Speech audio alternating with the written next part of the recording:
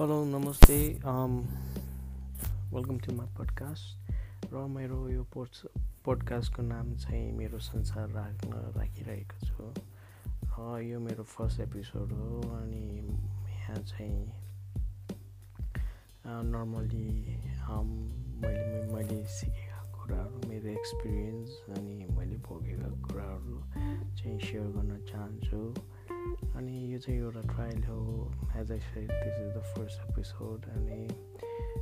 hope सबैले मन पराइदिनुहुन्छ होला भन्ने अनि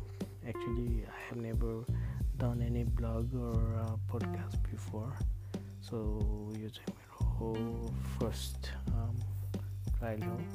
so let's see अगाडि कस्तो हुन्छ thank you have a good one enjoy